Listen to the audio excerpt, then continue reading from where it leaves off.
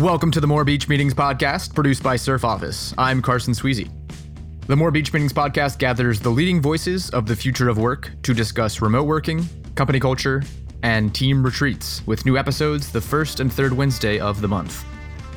Today's guest is Dave Mastronardi, the CEO of the Gamestorming Group. Gamestorming is a couple of things. It started as a book, first written to make meetings better. It's a set of best practices compiled from the world's most innovative people and companies, condensed into a lightweight, low-tech toolkit that applies tools and rules to the problems of collaboration and teamwork.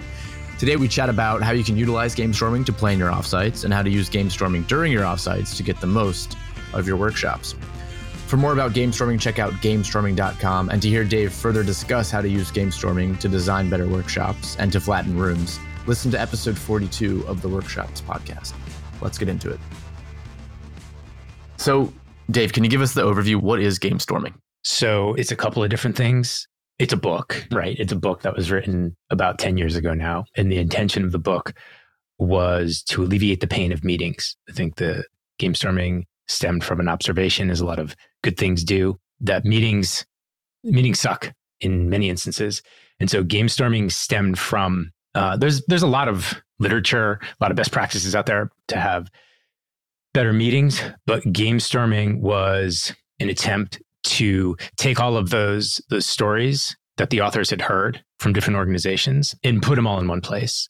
Recipes for working. And in that sense, it's like a Brothers Grimm, kind of Grimm's fairy tales, where they didn't write all of the fairy tales, but they collected them and they documented them. And that's the idea behind Gamestorming. So in one sense, it's got all of these recipes for how to do a 2x2 matrix or an empathy map.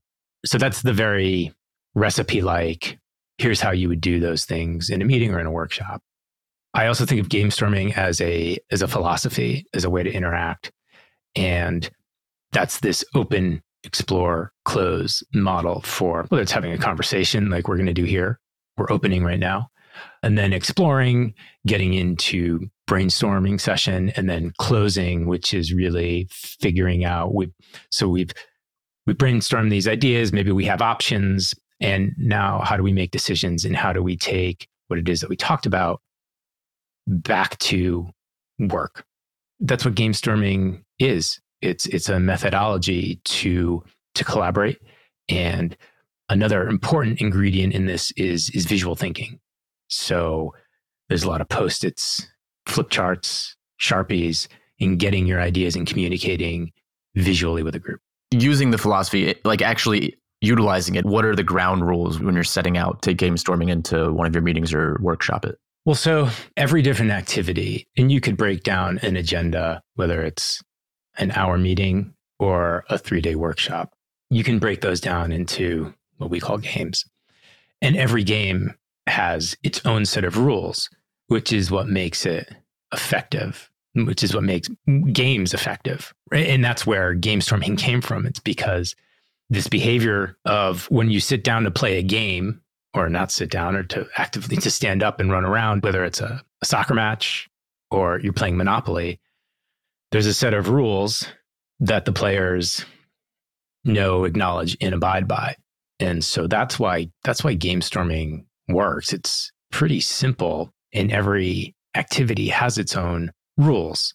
And we make them explicit in the book, on the site, so that you get everybody involved to participate. Now, I would say the big rule, and we try not to have too many of them, is the open, explore, close. It's important to construct an agenda in the right way. You got to get warmed up. That's opening. Get everybody's head in the room, focus on the problem. Then you've got to explore, and then you've got to close. And so with like that big philosophy, the open, explore, close, and then all the different activities, it's a matter of arranging those activities in the bigger framework. Okay, so speaking of planning agendas, how would we use Gamestorming to plan an offsite, or what game, maybe even specifically, would we use, or could a team use?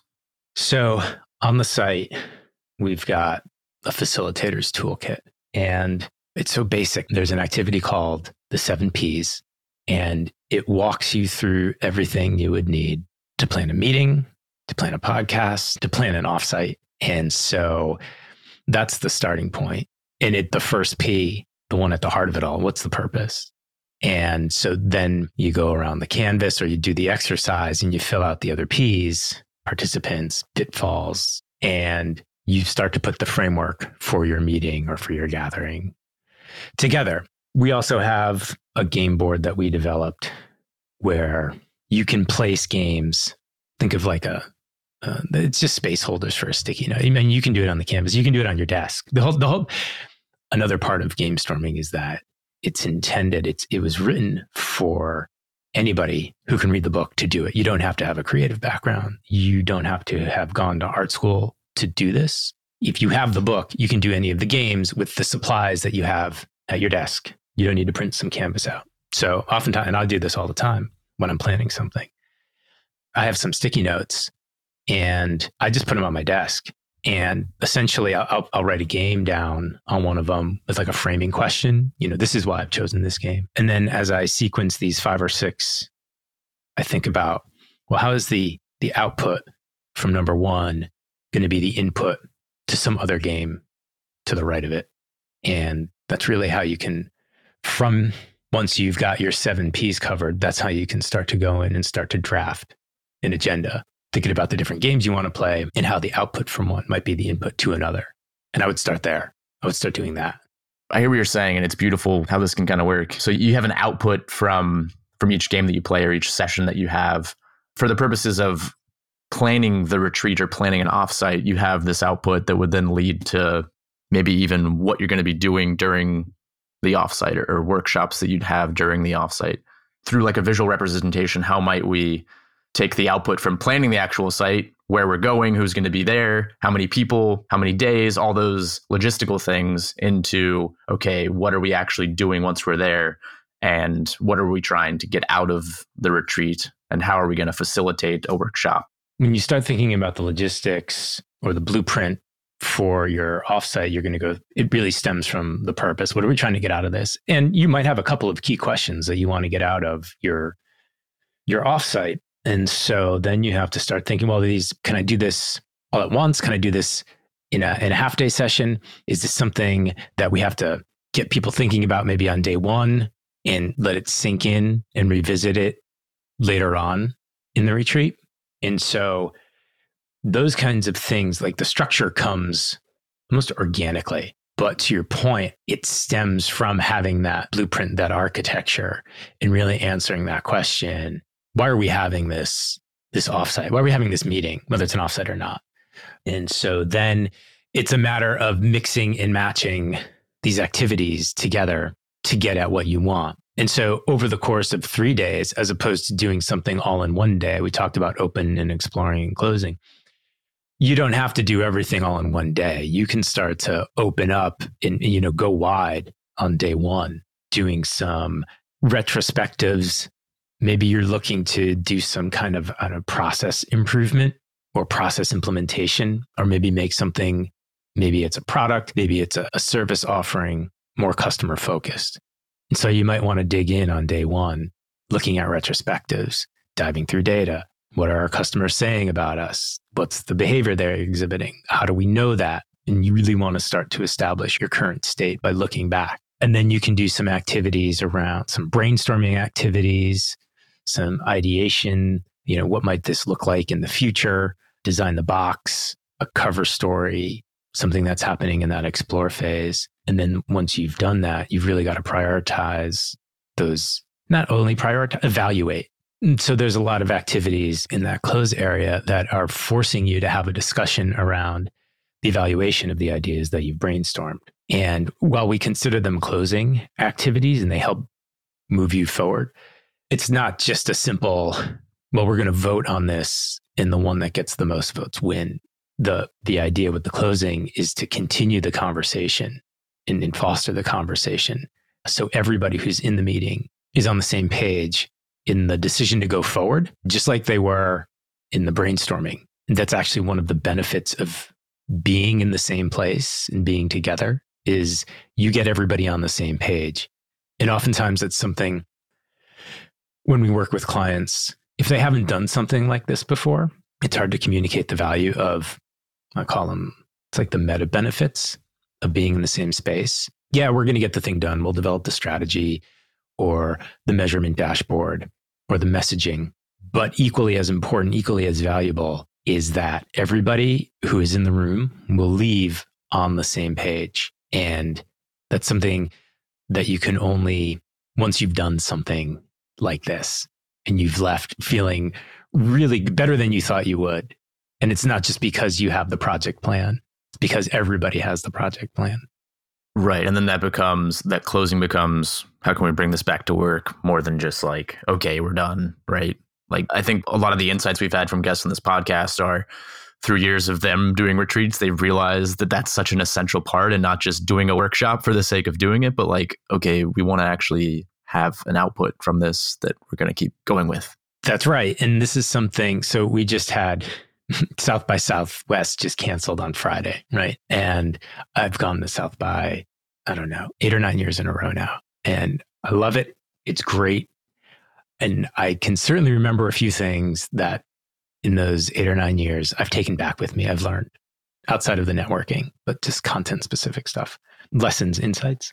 I would say, looking back at the money that I or my employer spent on going to that conference, I don't know if it was worth it for those 1 or 2, maybe 5 nuggets that I took away. And so this is something that we see all the time, whether it's a big international festival or conference, or just the workshop you're doing with your team for a couple of days. The retention rate is really low. And so we try to optimize for that. And one of the pitfalls that I see all the time, and we have to make sure that we don't fall into it, is you don't provide enough time for closing. It's especially if it's something like, everybody wants to have an innovation workshop or, emerging tech. And it's so fun to brainstorm and think about really cool ideas. And if you let that go too long, all of a sudden you find yourself, maybe it's at the end, it's 4:00 and you've only got an hour left to close. And that's not enough to really drive to some decisions and give some deep thinking to what it is that you just discussed and take it back to work. And that's almost more dangerous than not having the workshop at all, is not giving the closing enough time. So all of your other guests have been very smart and insightful with this observation. Well, I think, some of the companies that have done, 4 retreats a year for the last 15 years, that's where they start to realize it. I think on the flip side of that, like companies that are just starting to do retreats, it takes them a few years to realize that, What's the formula for, like, if you have a set amount of time, let's say, how do you decide when to transition into the close, or how to navigate that, or over a period of a few days? Like, how do you decide how much time to allocate to that closing? Well, like everything, getting good at facilitation or agenda development takes time. It takes practice, and you get a feel for it. And I would say the rule of thumb as you're going through that trial and error period is, once you come up with your agenda, cut about half of it. You're not going to get through as much as you think you are. And so that's something, let's just say it's a full day workshop. I want to start thinking about closing 2:33, depending on the goal of the workshop. But I would say start there. You're still creating ideas in the closing. Like, you're still evaluating. And that's maybe where the misstep occurs, is that you think, if I move into closing, or whatever approach it is that you're following, like when you move into the decisions and commitments part of the workshop, you think, well, now we can't brainstorm anymore. We can't come up with any new ideas. That's not true. The conversations that force you to rank this on an effort versus impact 2x2, or a voting exercise, or the $100 test, that's going to spark conversation, evaluation, deep thought, and you're going to continue to come up with ideation or exploration phase thoughts. So, and it's really helpful. And look, if you let people out early, they're thankful. If you let people out a minute late, you're a horrible facilitator. So start earlier than you think. It'll be worth it in the end. You can always add activities. If you notice that you're going to be wrapping up a half an hour early, there's always something that you can do, that you can throw in there. So, obviously there's plenty of other benefits to this too, like team building and just bonding and building up those communication skills and all that. I'm curious about the space though, as we kind of wrap things up. What are the best setups? What are the best rooms to use game storming in with this like physical, intimate nature? Yeah, I would say it's we have a diagram that we share with clients. It's never perfect because the furniture it's already bought. We try to use round tables, something on wheels, preferably. 5 to 7 people per table. Lots of room in between them. Every table with a flip chart. Plenty of wall space, plenty of empty wall space, so we can fill it up. A projector, sometimes try to stay away from that, from the whole sit and get. Although understand that sometimes you need to share video, put a timer up. You might need to put a timer up on the board. So you've got that usually in the middle of the room up front. But an open room, a lot of empty wall space, those round tables that can move if you need to. Everybody's got an easel, and then plenty of space in between the aisles so people can walk to the wall.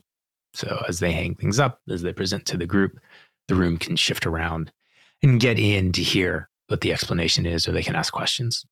Great. Well, Dave, thanks for coming on the show and briefly exploring this. I know there's a lot more that we can get into. Where can people find more about this? Where can they find some of the games and all the resources that you've been mentioning? Sure. The website, gamestorming.com. All of the games that are in the book, plus more that we continue to add to, are there. What's missing from the site is that open, explore, close framework that I think is actually the most important part.